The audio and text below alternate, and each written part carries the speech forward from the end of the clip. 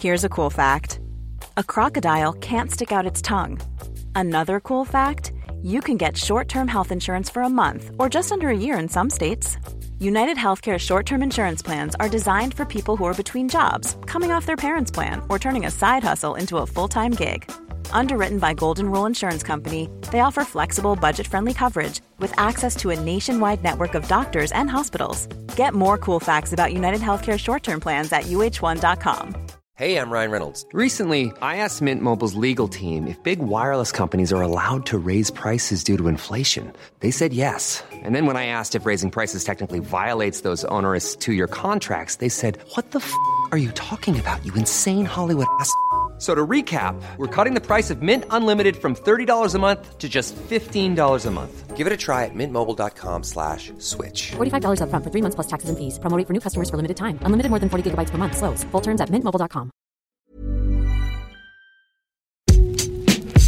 Hello and welcome to the Game Football Podcast from The Times. Today, Michael Carrick's Manchester United lay the way for Ralph Rangnick's arrival. Why is Graham Potter giving history lessons on Brighton? Should Everton fans lower their expectations? And should the Premier League boss Richard Masters give some concrete answers on Newcastle United? This is The Game.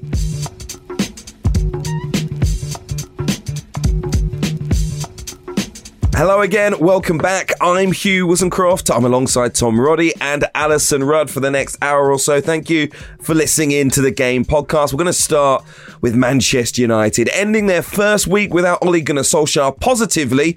After an away win at Villarreal in the Champions League, they then went to Stamford Bridge to earn themselves a 1-1 draw with the Premier League leaders Chelsea. And there seemed to be a plan from the caretaker manager, Michael Carrick. There was a well-coordinated press as well. Tom, you were there. What the deuce? That sounded like sarcasm a little bit, Hugh. It's been a long, long time. Yeah, well, not according to Michael Carrick, though. Oh, really? At the end, yeah, he said, we've been doing this for 3 years, really? Which did come as, which did come as a little bit of a surprise, really. But it worked, really. The aim was to close down the passes into Chelsea's passing from the back, and it worked. Bruno Fernandes as a false nine, Jadon Sancho, who looked so much more confident than he ever did under Ole Gunnar Solskjaer, and Marcus Rashford had a decent game too, but it's modern day football, isn't it? And something that Man United would have had to do. Look at the week they've had. A win away in the Champions League, a draw at Chelsea, which, to be honest, was a good result even when Sir Alex Ferguson was in charge. Should be delighted. It was a hilarious match. I don't know how you can be delighted if you're a United fan. And if you are delighted as a United fan, look how far you've fallen. If that pleases you, for goodness sake, you scored because of a freakish floodlight blindness by Jorginho, bless him, gazing up into the stars, thinking about his Ballon d'Or, and then realised the floodlights were very bright and then he couldn't see the ball. And so that's freaky, isn't it? I like Sancho's confidence. I'm going to score this. I'm not passing. This is mine. That was good. But that's 3 seconds out of 90 plus added time. Not great if you're relying on something freaky like that. And so what? They pressed a bit. They didn't press very much for most of the second half, actually. It was quite static. And I think people say there's a plan if Ronaldo's put on the bench. They think someone must have thought about it and therefore ascribe poncy words like thoughtfulness and thinking it through and thinking about the greater good. I thought it was slightly hilarious, a freaky game, and not one from which we should draw too many conclusions. And the added extra bit of humour at the end was Michael Carrick denying it had anything at all to do with the incoming maestro of Ralphness. What do you think it did? Well, everyone but Carrick thinks it did. So either Carrick's fibbing or everyone else is misinformed. Tom Roddy seems to think it has something to do with Yeah, absolutely, I do. Whether he directly has spoken to him or not, I think that the influence of Rangnick coming in is what Carrick was thinking as he picked that team. Oh, so a subconscious influence that Carrick himself wasn't aware of. Interesting, Tom, very interesting. Yeah, I mean, look, Manchester United fans won't be overjoyed by the fact they had 34% possession. They allowed Chelsea to have 24 shots. Antonio Rudiger really should have won it. Timo Werner probably lost it for Chelsea in the end. But you've got to be encouraged by the last week if you're a Manchester United fan. It suggests there will be a turnaround. The season will not be all lost. But from that Watford game, it could only go up. I mean, they'd entirely given up from that Watford game. At least there were challenges made at Chelsea and against Villarreal. We can't talk about Man United without talking about the Ronaldo decision to put him on the bench. But I do think that actually also goes back into the fact he had to pick a midfield three to protect a defence without Rafa Varane and without Harry Maguire. Eric Bailly, who Ole Gunnar Solskjaer chose Harry Maguire ahead of 40% fit Harry Maguire ahead of Eric Bailly, and Lindelof, who I've watched United play at Watford and at Stamford Bridge, and I don't think I've seen him make a challenge yet. I think some Manchester United fans were encouraged by Lindelof's performance. You are out as a Man United supporter, so I'm not embarrassing you here. But what did United do that you wouldn't expect any team in the Premier League to do? Oh, no, I mean, my overall takeaway was Manchester United a bang average, actually, and all my Manchester United mates that were sort of celebrating their point, everyone thought we were going to get battered and we got a point away at Stamford Bridge. I was like, well, we just looked like a bit of a mid-table side that thought, if we can batten down the hatches in the second half, we've nicked a goal, maybe we can get a point out of it. It wasn't, it's nothing inspiring, let's put it that way. Thomas Tuchel compared it to the Burnley game, and Burnley managed to get a point as well. I mean, for him, I don't think he was trying to, be mean-spirited, but that was the level he saw it at. It's a team that were limited. He felt his own team were much, much superior, and yet that's the way it goes sometimes. If you work hard, you'll get a point. Well, I like hard work, but I just don't see this as a massive corner turn. No, I tend to agree with you and Thomas Tuchel as well. I don't think it's a massive corner turn, but it's a green shoot. Can I not hold on to that?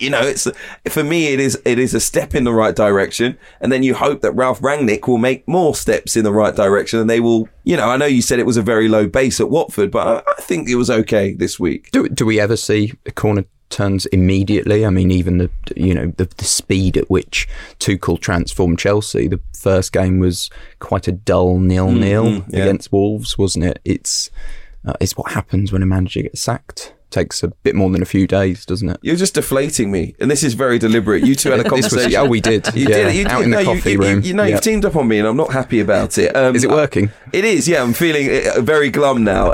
Let's talk about that Ronaldo decision, though, from Michael Carrick to leave him on the bench that you mentioned, Alison, because you're right. I think the takeaway is, Carrick had a plan here. This is a very deliberate. Why would you leave Ronaldo on the bench? Why would you want to annoy Roy Keane to this extent? Whatever it might be. So he said that they'd had a conversation and that Ronaldo was great about it. Do you think this is something that we'll have to get used to this season, seeing Ronaldo on the bench more? Possibly. I think the thing is, all the talk is about Ralph Rangnick and his desire to develop, or his reputation for developing young players.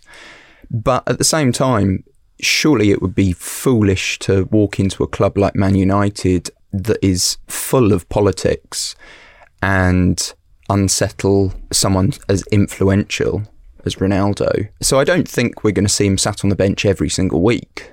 Most weeks? Honestly, I'm not sure. I don't know. We'll because Rangnick has never come into a club like Man United before. And what's fascinating is the fact that he's not, what he did at Hoffenheim was impressive. What he did at Leipzig was incredible, but he was building clubs. He was, almost a blank canvas, and at Man United, it's a very muddy canvas already. It's rebuilding, isn't it? Restructuring. It's correcting. It's not as straightforward as his sort of CV. His CV isn't the same, is it really, with this? I think we've seen the birth of the super sub Cristiano now. Oh, yeah? Yeah.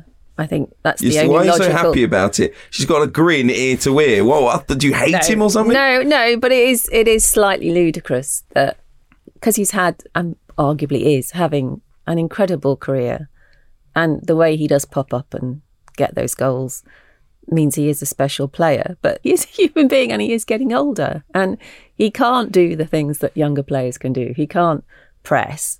His game isn't built on that for a start, and also it just biology means he's not going to be as energetic as someone who's 21. So you have to think about the team and not You have to get that balance right between what he brings in sort of ethereal, intangible force of personality sense and how much you're prepared to absorb someone who loiters. I mean, you know, he's probably the world's most famous goal hanger is Cristiano Ronaldo, you could argue. And you have to balance that. They're all positives, but you have to balance that with what you achieve as a team by working as a team and working hard as a team. And United are a side that have to up their work rate by quite a lot if that's the path they're going to go down, or they wouldn't be approaching Ralph if they... It's funny how people get called Ralph by their first name because it's still quite a cute name, I think.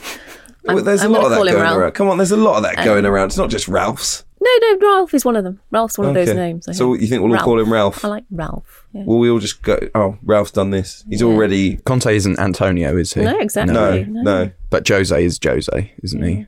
Jose's Jose, yeah. I like to call it... He's actually a Mourinho to me. Oh. Yeah. Is that nice because you're not a fan? Just not nice enough to be called Jose. Pep's a Pep. Klopp is Klopp. He's not a Jurgen. No. I've heard Rodgers called Brendan. No, not for me. Rodgers only. We could go down the full league if you like, but there is a politic to it. Sticking with what Alison said, what's really interesting will be to see if Rangnick tries to get Ronaldo. You're not calling him Ralph, though. I know, so and rubbishing the whole thing. And Rangnick isn't coming out of my mouth very nicely. Sounds like you're being sick. That's the problem. It'll be interesting to see if Ralphie gets he's a fan of the Ralphie as well. Gets Chris pressing. Attempts to, because I saw him talking about Mane, Firmino and Salah, and how he worked with two of them, right? Mane and Firmino, Hoffenheim and Leipzig, and he was talking about the way when they arrived, they weren't pressing players, but now they're known as, that's their quality. They didn't arrive in that way, but the difference is how young they were. But does he try and get Ronaldo? Does he make any attempt to try and get Ronaldo pressing? I'm happy as a Manchester United fan if he can get all the younger ones pressing, because Jadon Sancho isn't bad at it. Mason Greenwood is pretty awful at it. It would be good to see if Rashford can do that continuously. If he can get anything out of Anthony Martial before he gets sold, that would be great as well. No, I just think he needs to lay the foundation. That's the job that he seems to have been given. But if he can turn some of those players into harder working players who actually just run with an intention, a design, a knowledge in what they're doing. What we have people who just sort of run towards a player. They don't really know why they're doing or what it's meant to achieve. We had that a lot under Ole Gunnar Solskjaer. So if there's some sort of coordination in that press and the players actually know why they're doing it, then I will be happy. Do you think this changes Lingard's future? Because he feels like he does feel like he will play, but I think it's too late in the day now. I think he's set his mind on going somewhere else where he will be valued, and he deserves it, really. So I think if he were staying at the club, then yeah, he would play much more regularly. I just wanted to expand on what you said earlier, Hugh. You said a player of Ronaldo's influence. Is he influential now at Old Trafford? When you say influence, I think really the influence he has is that it gets former Man United icons to bleat on and on and on about what he means to the club, because they're living in the era when he was there first, and they know the impact he had then, and they know how amazing he's been in Europe. But now, coming back into Old Trafford, does he really wield power? I think so. I actually don't think Ole Gunnar Solskjaer would have got sacked unless he was there, Ronaldo. Not for a football reason, but aside from the fact it sends the signal that we should be a fantastic club challenging for trophies because Cristiano Ronaldo is up front for us. Aside from that, I think he would have drawn the line over the performances where I don't think maybe anyone in the squad would have previously. You could see his face at the end of matches. It was very abundantly obvious to him, this is unacceptable. And I think there are very few people inside Manchester United for whom those performances would have been unacceptable for if this was last season. In fact, there have been times under Solskjaer where many fans would have said, it's not going to happen. It's very obvious he's not the person for the job. There are very good candidates out there. Let's move on. That line was not drawn until Cristiano Ronaldo was at the club. I don't know if there have been private conversations going on, but I did think that the tide would definitely change with his presence. Whether that means he's a big influence or not, I don't know, but I think he is. I think his scowling is a big influence, is what you're saying. Yeah, but not just that. I mean, the fact that Carrick is saying, well, I had to sit down with him earlier this week, and he's almost 37 years old. I mean, do you really have to explain to him why he's going to be on the bench and do this man management thing? He's won everything. He knows the game inside out, but Carrick still feels he has to treat that player with that amount of care. So there's definitely an influence there for sure. But it wasn't on the pitch yesterday, unfortunately. Let's talk about Jorginho, who had an influence at both ends of the pitch. Firstly, for Manchester United's goal, what was he doing, Tom? He was looking up into the lights, as Alison referred to earlier. It was awful. It was sort of Demba Ba-esque a little bit, and a terrific finish from Sancho. Well, terrific finish. I mean, he took it well, but Marcus Rashford ran offside. I mean, he gave him no option to pass it. I don't know what Rashford was doing. He was about a yard in front of him. It was like, cheers, mate. If that had got saved, it would have been all Rashford's fault. It was one of those situations, though, where you felt he had so much time, Sancho, and for a player who's struggled with confidence recently, you thought, it's too much time. Is he going to overthink this? And then watching what he does for the finish is not someone who's been lacking in confidence at all. But on Jorginho, what we can't forget with the penalty he had is that he's just missed two really important penalties for Italy that put them in a playoff situation. So it was quite impressive to watch him. I was surprised by his penalty, I've got to say, because I'm a big Jorginho penalty fan, but only when he does the stuttered run.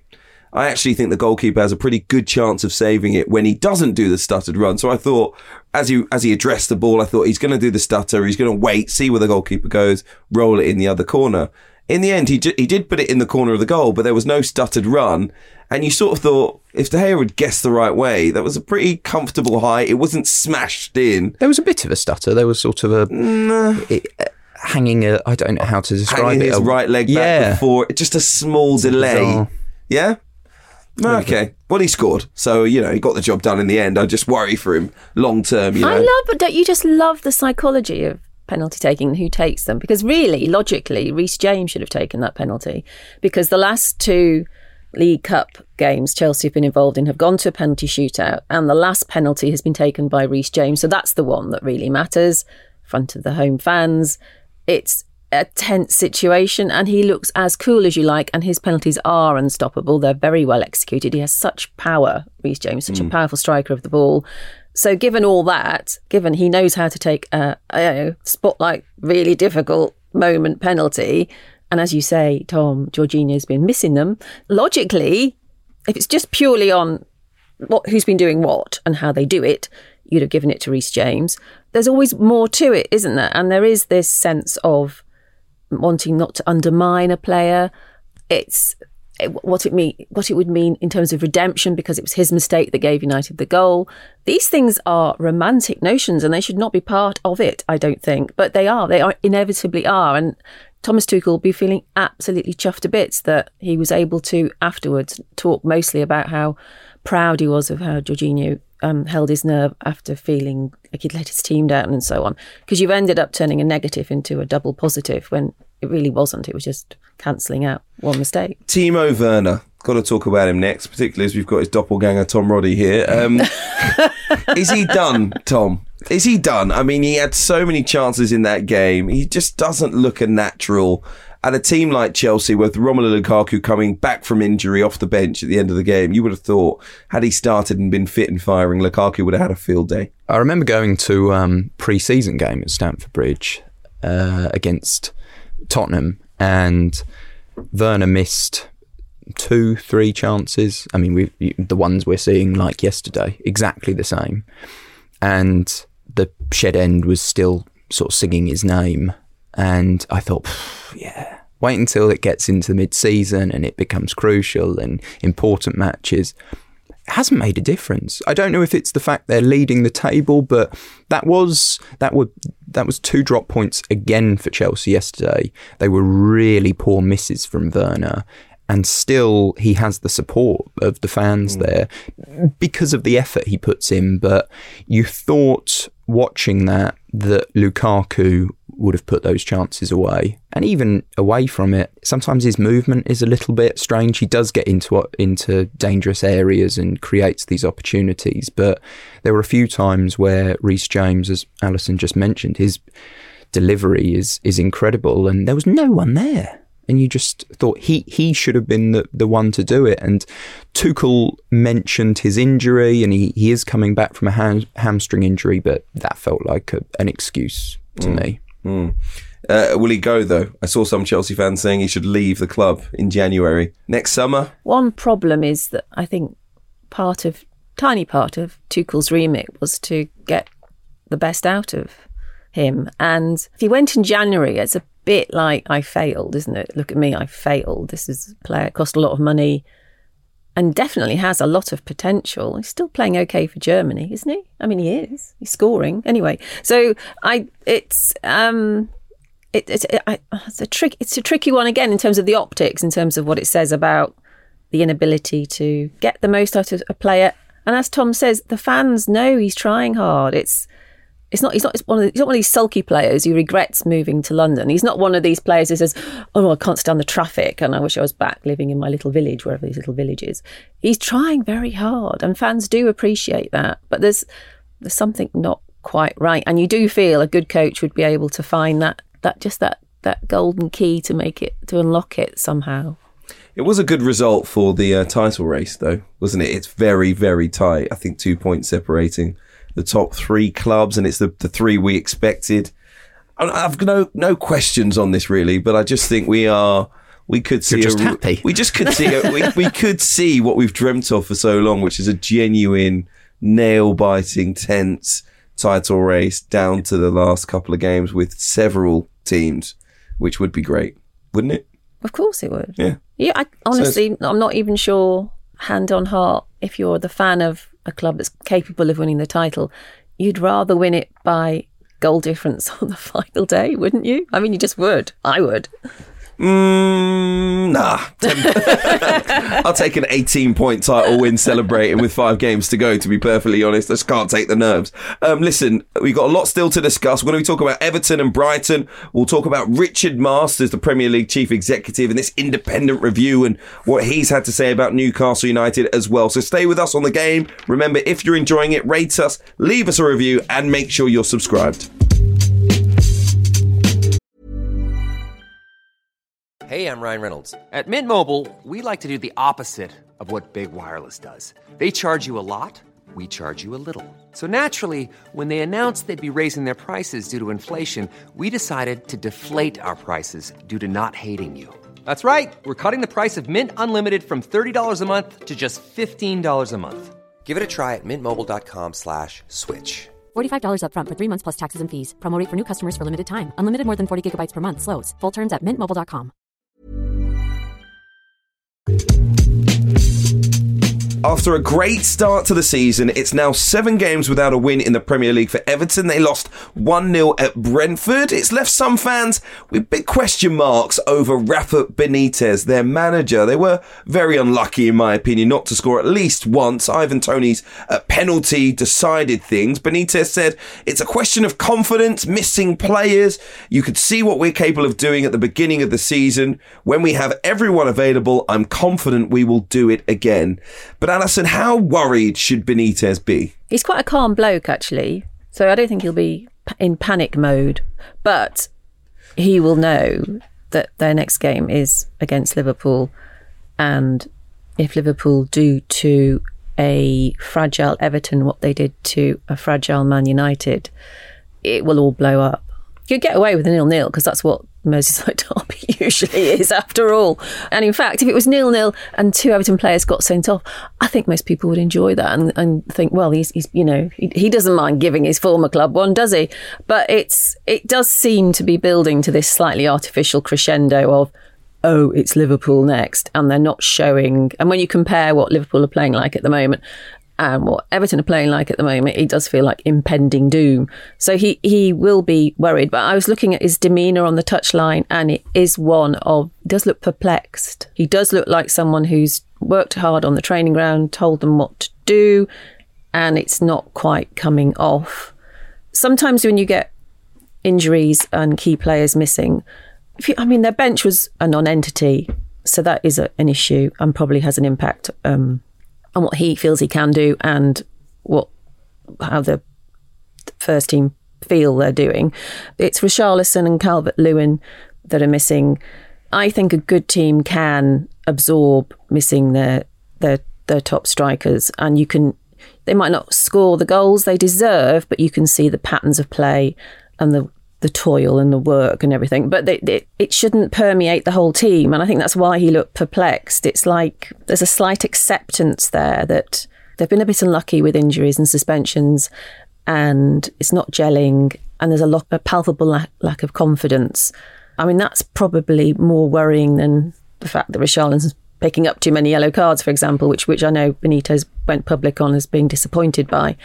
It's just this acceptance of your fate. And you sort of think, what is it about innate inability to rise above it? Because there's a big touch of the Tottenhams about Everton at the moment in terms of a club that can't escape their history. They're not Spursy because they haven't even got to the point of almost doing something. So I think that's not really defined in Spursy. No, I mean more in terms of you become a caricature of yourself, and Everton are starting to be that. Can I just first of all get confirmation from Alison? It is Rafa, isn't it? It's not Benitez. It's Rafa. Rafa's Rafa. That's true. Yeah, thank you.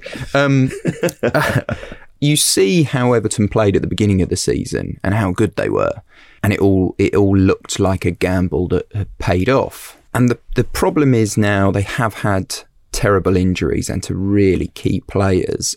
The biggest one, the most important one, is Dominic Calvert-Lewin. I mean, he is the central figure of that team. They went out and bought Damari Gray and Andros Townsend in the summer to complement him. That was the reason they were brought in.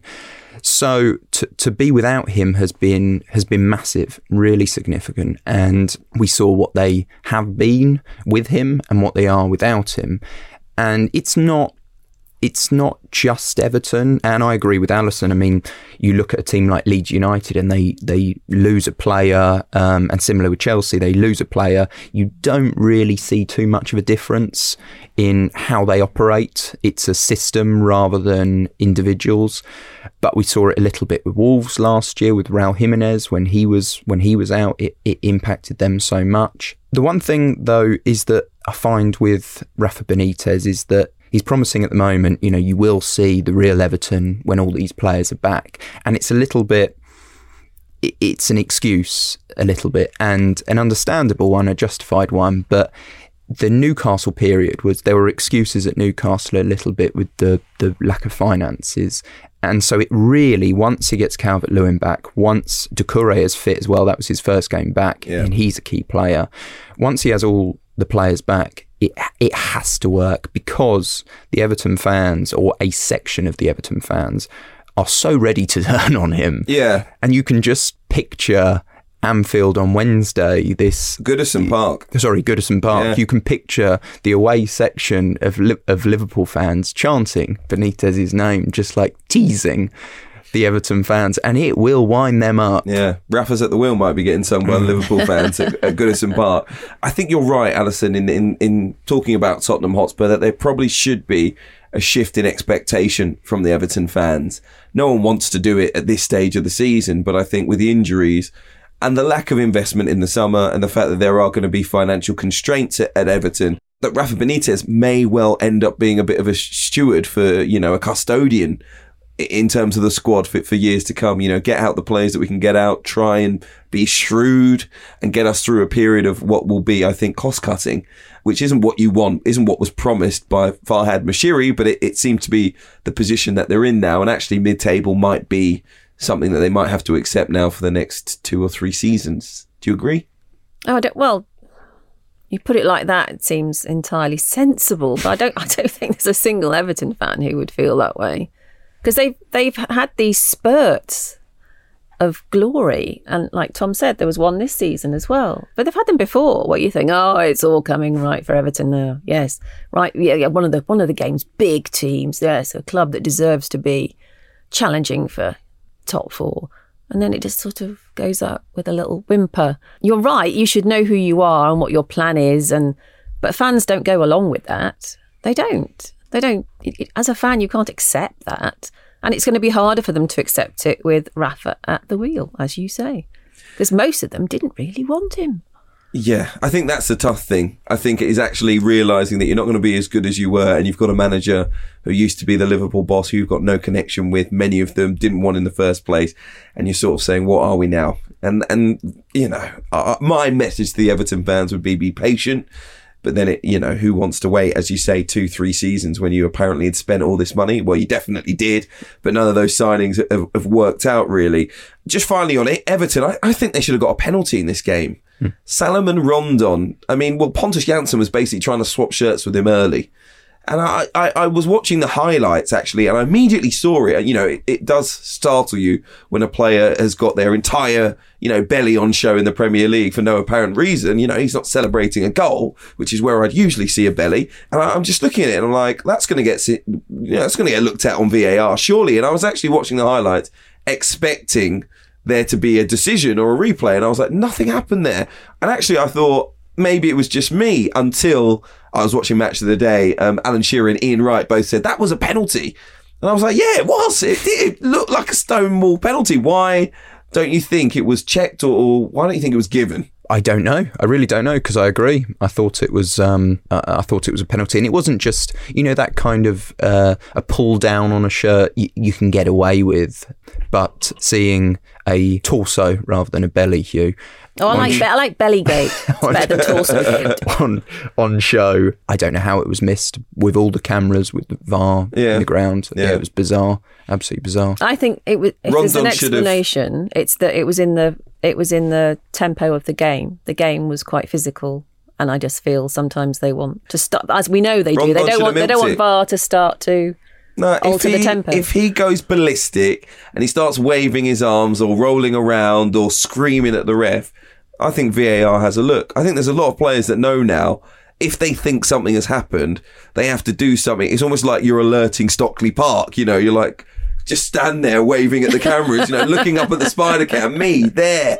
I think that they almost have to milk it. And Rondon just sort of got on with the game. And I think that's the reason he never got a decision, actually. But that was part of what happened with the Brentford penalty, wasn't it? It took quite a while to actually go back to it, to review it. Yeah, that's true. So they should have done it for both of them. We want consistency, Stockley Park. I know you're listening.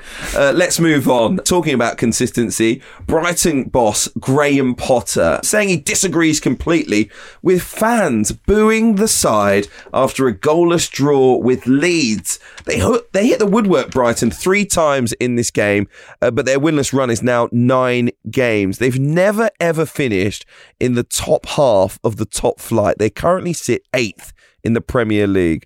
Potter said, maybe I need a history lesson on this football club, when he was asked about the booing. Alison, do the Brighton fans have a reason to boo? Because their record in the last 9, 7 draws, only 2 defeats. Potter has gauged this one incorrectly, and he had the chance to reframe what the booing meant, actually. He should have said, the game's about goals. We put in so much work. We're such a well-constructed team. He could have praised the way he'd set the team up, that they're so hard to beat. And he, like any fan, would want that to produce a winning goal at the end. And so he completely understands that people turn up and pay their money because they want goalmouth action, and everything's going well apart from that. But because he's got the basics right, because they are hard to beat, more goals will come. And he could have said, he explained a bit about Mopé's lack of confidence in recent weeks, but he's seen signs that he's back on track and so on. He could have completely reframed it and had everyone at Brighton thinking, oh, we're still so lucky to have Graham Potter. Instead, I think a little element of, I think he was just miffed, because every time there's a managerial vacancy, Potter is linked to it. Up and coming, clever, young, relatively young English manager. Where will he go next? And he keeps talking about loyalty and how he loves the setup at Brighton and he wants to stay there. And he sort of feels, well, I've said all that. I've not gone anywhere. And now you're booing me. I'm not having it. And look how much I've done for the club compared to everybody else. He's let that tiny sliver of ego come out, I think. Whereas, as I've said, I think he could have been cleverer with the booing and turned it into a positive and brought the fans back on side. It's so funny because the answer Alison suggested, he should have said, is just typical Graham Potter, the reasonable, doing this job, you go into press conferences hoping that they're going to say something really interesting. And Graham Potter is a fascinating man to listen to, but press conference wise, it's all very sort of reasonable and low key a little bit. So I could not believe it when this happened, and the irony in what he said. It wasn't straight. It was laced with such irony with the history lesson. But I think it was to do with the winless run. I think that is why they booed, and it was the frustration at not scoring goals, and it's quite understandable because they're the It's not understandable. It's understandable. Potter's reaction. Oh, I see. Yeah. Potter's reaction is understandable. Hugh just threw his arms out wide. Potter's reaction is understandable because that club, where they have come from, I mean, I think they've been in existence for 120 years, and 111 of them have been outside the top tier. I mean, this is not a historically big club.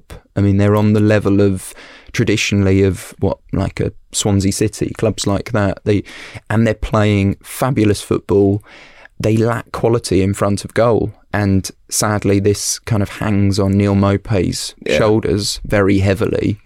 The only thing that I would say about that is I was amazed. I think we're all amazed that they didn't go and get a sort of proven goal scorer, is something that they would have been difficult. It would have been difficult for them to get. But you see a Patson Daka, for example, going to Leicester City to almost be their second choice and play in the Europa League, and you sort of think he probably could have got someone who was scoring a goal a game in the Austrian Super League. You probably could have brought that player into Brighton and put them up front and seen what they could have done. But the fact that they sort of stayed with the always injured, Danny Welbeck, and the often not very lethal in front of goal Neil Maupay, I thought was very, very surprising. They've also lost Glenn Murray, who I think he got 25 goals in their first 2 years in the Premier League. So he's left quite a big gap up front. But again, Glenn Murray was, we talk about Cristiano Ronaldo's age, Glenn Murray was very much, it's the end of his career. You have to plan for that, surely. You have to say, who are we going to replace him with? And it wasn't, Danny Welbeck's just been relegated. Let's see if we can get him on. It was very like, well, where's the planning for a striker here? You're in the Premier League. You do get a decent amount of money for staying up. A striker is probably the area of the pitch that you always need to invest in if yours aren't going to score. So I found it very weird that sort of as a manager, as great as he is, Graham Potter, at the end of season meeting, surely the first thing that you said, what should we be doing this summer? It's like, we need to get a striker. We need a striker. But they didn't bring one in. So I find that to be very odd, at least one that I can't think of. So, but do you now think all the Brighton fans are going to be going, "Oh, I'm so sorry, I booed"? No, do you think this is going to help? They're going to be slightly against Graham Potter, I think, because he went back at them. But I also think some of them should be like, well, he's got a point. Some of them are going to be rational thinkers. You're 8th in the Premier League, and the run is not. It's not a 9-game winless run with 5 defeats. You've lost 2 games in there. You've got 7 draws, 7 games where you weren't beaten. You're clearly an improving side. You're clearly better than you were last year. And you're 8th in the Premier League. I mean, there's nothing to boo. And it's a 0-0 draw. Right, it's against Leeds United, who are struggling. But we know they're not a bad side on their day, Leeds United. Look, they hit the woodwork 3 times as well. Come on, would you have booed? It's not.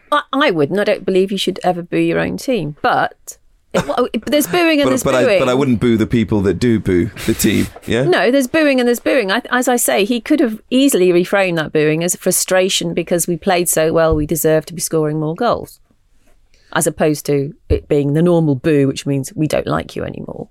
Let's talk about the manager in the other dugout very quickly. Marcelo Bielsa. He had a comment to make about the quality of the Premier League. He implied the schedule's overcharged. He said the trend was that every team was covering less distance this season. He added, commercialisation produces a product which is considerably worse. It gives me great sadness that football is deteriorating. Is it? Well, his team are, so that's what he means, isn't it? I mean, he has been unable to keep them as fresh and intense and quite scary to play against as they were last season. There are elements where there are periods of games where they do look like they can't maintain it. We were all worried about burnout. We're always worried about burnout when there's a team coached by him. And so it's about how you plot that through. Jurgen Klopp learned the hard way. He saw his players get too tired towards the end of a campaign. So he said, right, ease up on the intensity. So I think Bielsa's coming through the prism of his own experience, which is that his way of playing football is just you can't relentlessly keep going. It's because there are lots of games and it is pressured and it will take its toll. I don't know why you'd blame market forces or capitalism for it. Is the product considerably worse, though? The product. Do you feel the product of football? Leeds are considerably worse. They're less entertaining to watch. Yes, but I don't think. I'm sorry. If you substitute the word football for Leeds, yes, he's spot on. But if otherwise, no, I don't think so. No, I agree. Watching the Premier League, I haven't been disappointed. I mean, we can talk about a close title race. It's exciting. That doesn't mean the quality of the football is good, but it is. You know, at the same time, a lot of the top teams have such huge squads now where they just move players in and out with such ease. You know, the injuries they suffer, it's easy to deal with, and those with less finances are struggling. Okay, I mean, I don't necessarily disagree with him. I'm sort of coming round the older I get to the idea of 18 teams in the Premier League.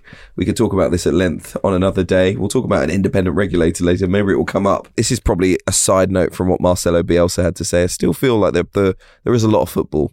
And if we're going to keep Premier League teams in the EFL Cup, I sort of think that maybe, you know, if there's going to be 3 competitions, we don't need as many league games. I'm going to run for the hills now, but you guys can let me know on social media what you think about that. We're going to be talking about Richard... Super League. Yeah, exactly. We're going to talk about Richard Masters, the Premier League chief executive next, who has finally had something to say about Newcastle United. The Premier League chief executive Richard Masters has finally broken his silence about Newcastle United. He's given an interview to the BBC. He was asked about making a distinction between the Saudi state and the 80% owners of Newcastle United, the PIF, Public Investment Fund of Saudi Arabia. Masters said, there is a corporate difference between the two. There is. That is what we're investigating, whether the Saudi state could control the club through the investment fund. We have received assurances, though, that is not the case. Human rights groups have said the deal is an attempt to improve the country's image by sports washing its record on human rights abuses. Masters went on to say you can't have one rule for one and one for another, and so Newcastle will be run on the right basis. PIF are an investor in many other companies in this country, and maybe football is being targeted and talked about in a different way. I can't choose who is chairing a football club. The owner's test doesn't let us take a view on that. Which seems to me like another person pretending sports washing doesn't exist because they're pointing the finger at other sectors and not understanding that their sector is slightly different. Yes, if I own a telecoms company, no one's going to accuse me of sports washing it, are they? Because It's not a sport. Exactly. It's ridiculous. Exactly. So I find that to be slightly odd, but I also don't think there's a standout company that the PIF is using to change the image of their nation, unless I can, you know, I don't associate Uber or McDonald's with the Saudi Arabian state, but you may well soon, by some changes that I imagine will be made over the coming years, associate Newcastle United very strongly with the Saudi state. So that is what is so disappointing about what you just read out, Hugh. Clearly, it's possible to say all that he said. It's ignoring the elephant in the room. It's just appallingly bland and lacking in insight and fearful. He does not address what the role of the Premier League's image is in the world and how it could be hijacked by anybody with enough money. As you say, he doesn't even mention the term sports washing. So if he really wanted to make an argument, what he should have done was to have said, I believe sports washing to be this. I don't believe in this instance that this is possible. Explain why. And he couldn't, so he didn't. Yeah. Very disappointing, Tom. I thought it was really interesting. I think it's at the end of the interview where it's put to him about the independent regulator and the government-backed independent regulator, and his suggestion was it would make no difference, which, you know, we'd expect him to say, but I felt like a lot of what he was saying suggested he didn't have a huge say in this. And of course he does, but it felt like there were influences from elsewhere that he wanted to speak about and couldn't. The worst part for me, I mean, this all looks really bad in print, but it seemed foolish to do it as a broadcast interview because it comes across so poorly on camera, especially, probably most of all, when he's asked about the conflict that it shows with the Rainbow Laces campaign, because he responds by saying, of course, I see it, and basically says, my concern is this is what I've got to deal with, and that's the directors and owners test, which says to me it's, box that can be ticked. They're two separate entities. There's a difference. Okay, go through. I mean, there was also something ridiculous that Richard Masters said, which was essentially that we could, if we see that Mohammed bin Salman, who of course stands accused by many of the intelligence agencies of ordering the murder of the journalist Jamal Khashoggi, if we see that he's involved directly with giving orders to the PIF about how Newcastle United should be run, that we can remove their ownership. I mean, do you really think that Richard Masters is ever going to press the red button on Mohammed bin Salman and his ownership of Newcastle United? That will never, ever, ever happen. There won't be any circumstance under which Newcastle United... they've done it in American sport. They have very different rules in terms of ownership. They did manage to get the owner of the LA Clippers to sell his club after he was caught making, overtly racist comments. Within the space of 2 weeks, it was...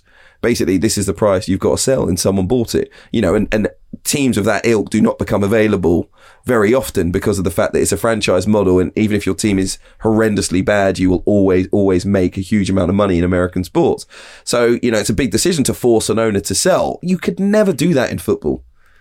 Firstly, they'll buy another club, but in reality, what, you're just going to name a price then? Or are you going to buy it back yourself? I mean, are the Premier League going to take ownership and say like, well, you've defaulted, so here you go, here's your 1.5 billion, and we'll do whatever it might be at the time, and we'll take the club from you and run it ourselves? It's just not going to happen. So I found that to be very, very odd. Aside from all the moral stuff that he mentioned, or rather didn't mention, again, I felt like, I was disappointed in what Eddie Howe had to say, in that he sort of didn't even acknowledge the issues. Richard Masters then did acknowledge the issues, and yes, I can see the conflict, like you mentioned, Tom, but that is sort of not my thing, and it almost undermines everything that football is trying to do in a positive sense in so many different areas. That we didn't have a rule for morals, so we couldn't do anything about it. Once you have some degree of power and you refuse to acknowledge what sports washing is, and you allow the takeover to happen, you have bolted the door completely, and there is no turning back at all. I'm struggling to see what could possibly now happen for the Premier League to act decisively, and I don't even know if there's any mechanism in place for them to do so anyway. What I found strange was the line as well that we can't have one rule for one and one for another, which almost seemed like a massive admission. Basically saying we've got other sports washing teams in the Premier League, so I can't stop another one. Which I also found to be very, very strange. It's a very odd sentence, actually, altogether, wasn't it? Yeah, well, it was just sort of like, it was vague and perturbing. We've allowed it before, so we've got to allow it again. It was what I took from it, and I just thought, where's the line? Will there ever be a line? Yeah, I agree with you that was part of what he was saying, but also to suggest this one was similar to anything else is extraordinary. The situation with PIF or the Saudi state, its involvement in general, it's remarkable for him to say. I mean, it was clearly an interview he did not want to do and was pushed into. I don't know how many weeks on we are now, but we've sat on this podcast saying the silence is honestly, definite. I think he's doing this interview because of the independent regulator story. But he did answer questions on Newcastle. You almost want to give him credit for that, but he should have come out weeks and weeks ago and spoken about it. But actually, I think that there are many people associated with the Premier League who have been coming out to sort of almost respond to all of the stuff in the media that the government has been putting forth about why football does need a regulator. You almost felt they'd all come out and said, like, we're going to start doing some media here to get our points across about why it would be bad. And inevitably he had to then answer questions on Newcastle. It shows how defensive they are about this independent regulator, that he knew he would be quizzed on the Saudi state and Newcastle and the takeover to actually go up for this. I just find the fact that there might be assurances to be really nonsensical, but there is a point raised by Newcastle fans that it's just like, well, why can't our owners come into the league? There are other clubs who have, certainly moral issues hanging over them. Some of them have been, criminal allegations, etc. elsewhere in the world, all allegations. But so far, I don't think we've had a real episode in the Premier League that we would all stand up and say they need to be out. But maybe Newcastle's the first. But it almost, for me, was like we need an independent regulator, clearly then. Richard Masters is saying, because I have no control, I couldn't have stopped this. It's almost like saying to football, we do need an independent regulator, whilst at the same time saying it would be a terrible idea, we don't need an independent regulator. Because I think if there was an independent regulator, maybe PIF wouldn't have been able to buy Newcastle. But his suggestion was that even if the government was involved, it still would have gone through. Yeah, but I hate that rhetoric of football's being targeted. Because again, sports wash, like I say, then it's everyone pretending that sports washing isn't a thing. There aren't organisations being used for the explicit use of basically propaganda. There are very few that I can think of on the top of my head organisations that have been invested in for reasons other than money. Yeah. The other investments that they have are about making money. There is no investment here about making money. They're going to lose billions of pounds on Newcastle, but they believe it's worth it because there is a greater goal. And that's what I mean. I don't understand it. It's not even disappointing to me. I just don't understand why people are acting like they don't understand what's happening here. By people, I mean people like Richard Masters, who are very much in the middle of it. He knows exactly what it is.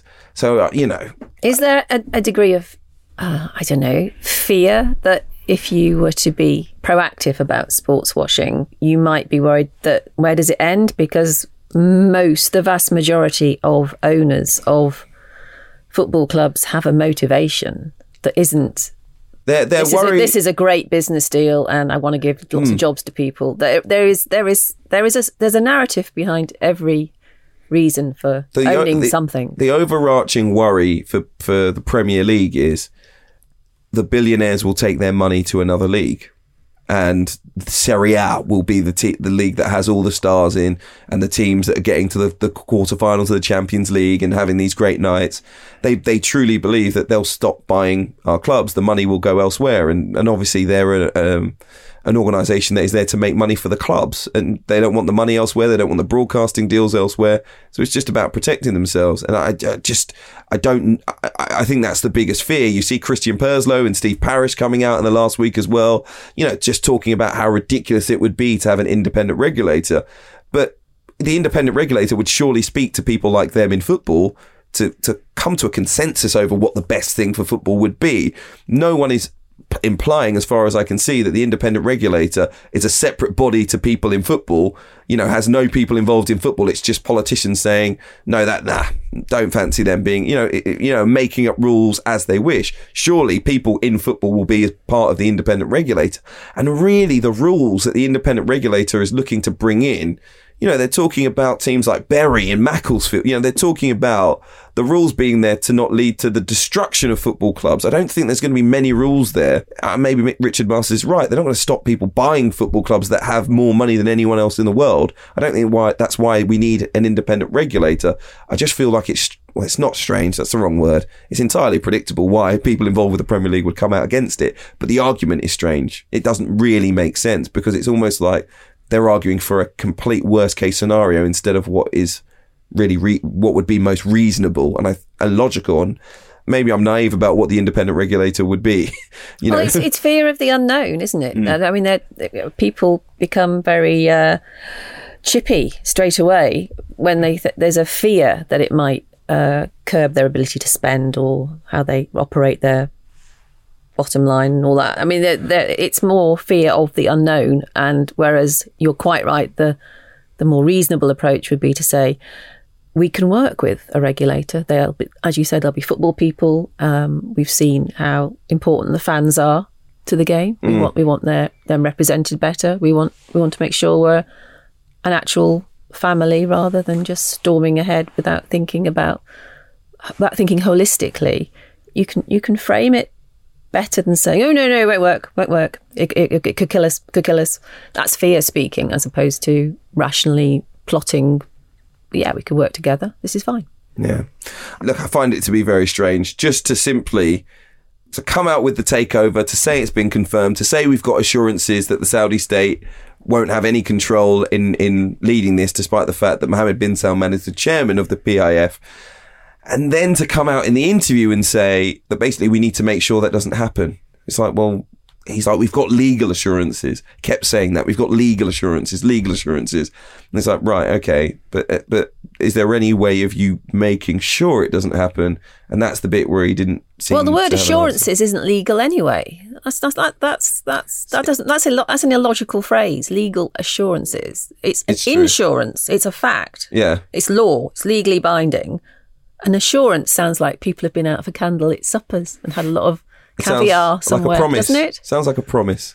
We've come to the end of this week's episode of the Game Podcast. I say this week's. We'll be back on Thursday reacting to all the Premier League because we've got live football coming up tomorrow and Wednesday night. We've got one game on Thursday night, the small matter of Manchester United against Arsenal, but we will be back with you on Thursday morning looking back at all of that. Remember, if you enjoy the podcast, rate us, leave us a review. Make sure you're subscribed as well to the Times and the Sunday Times. If you sign up today, you will get yourself 1 month free. Just go online, check it out. It's thetimes.co.uk/the game. We'll see you very soon. Take care.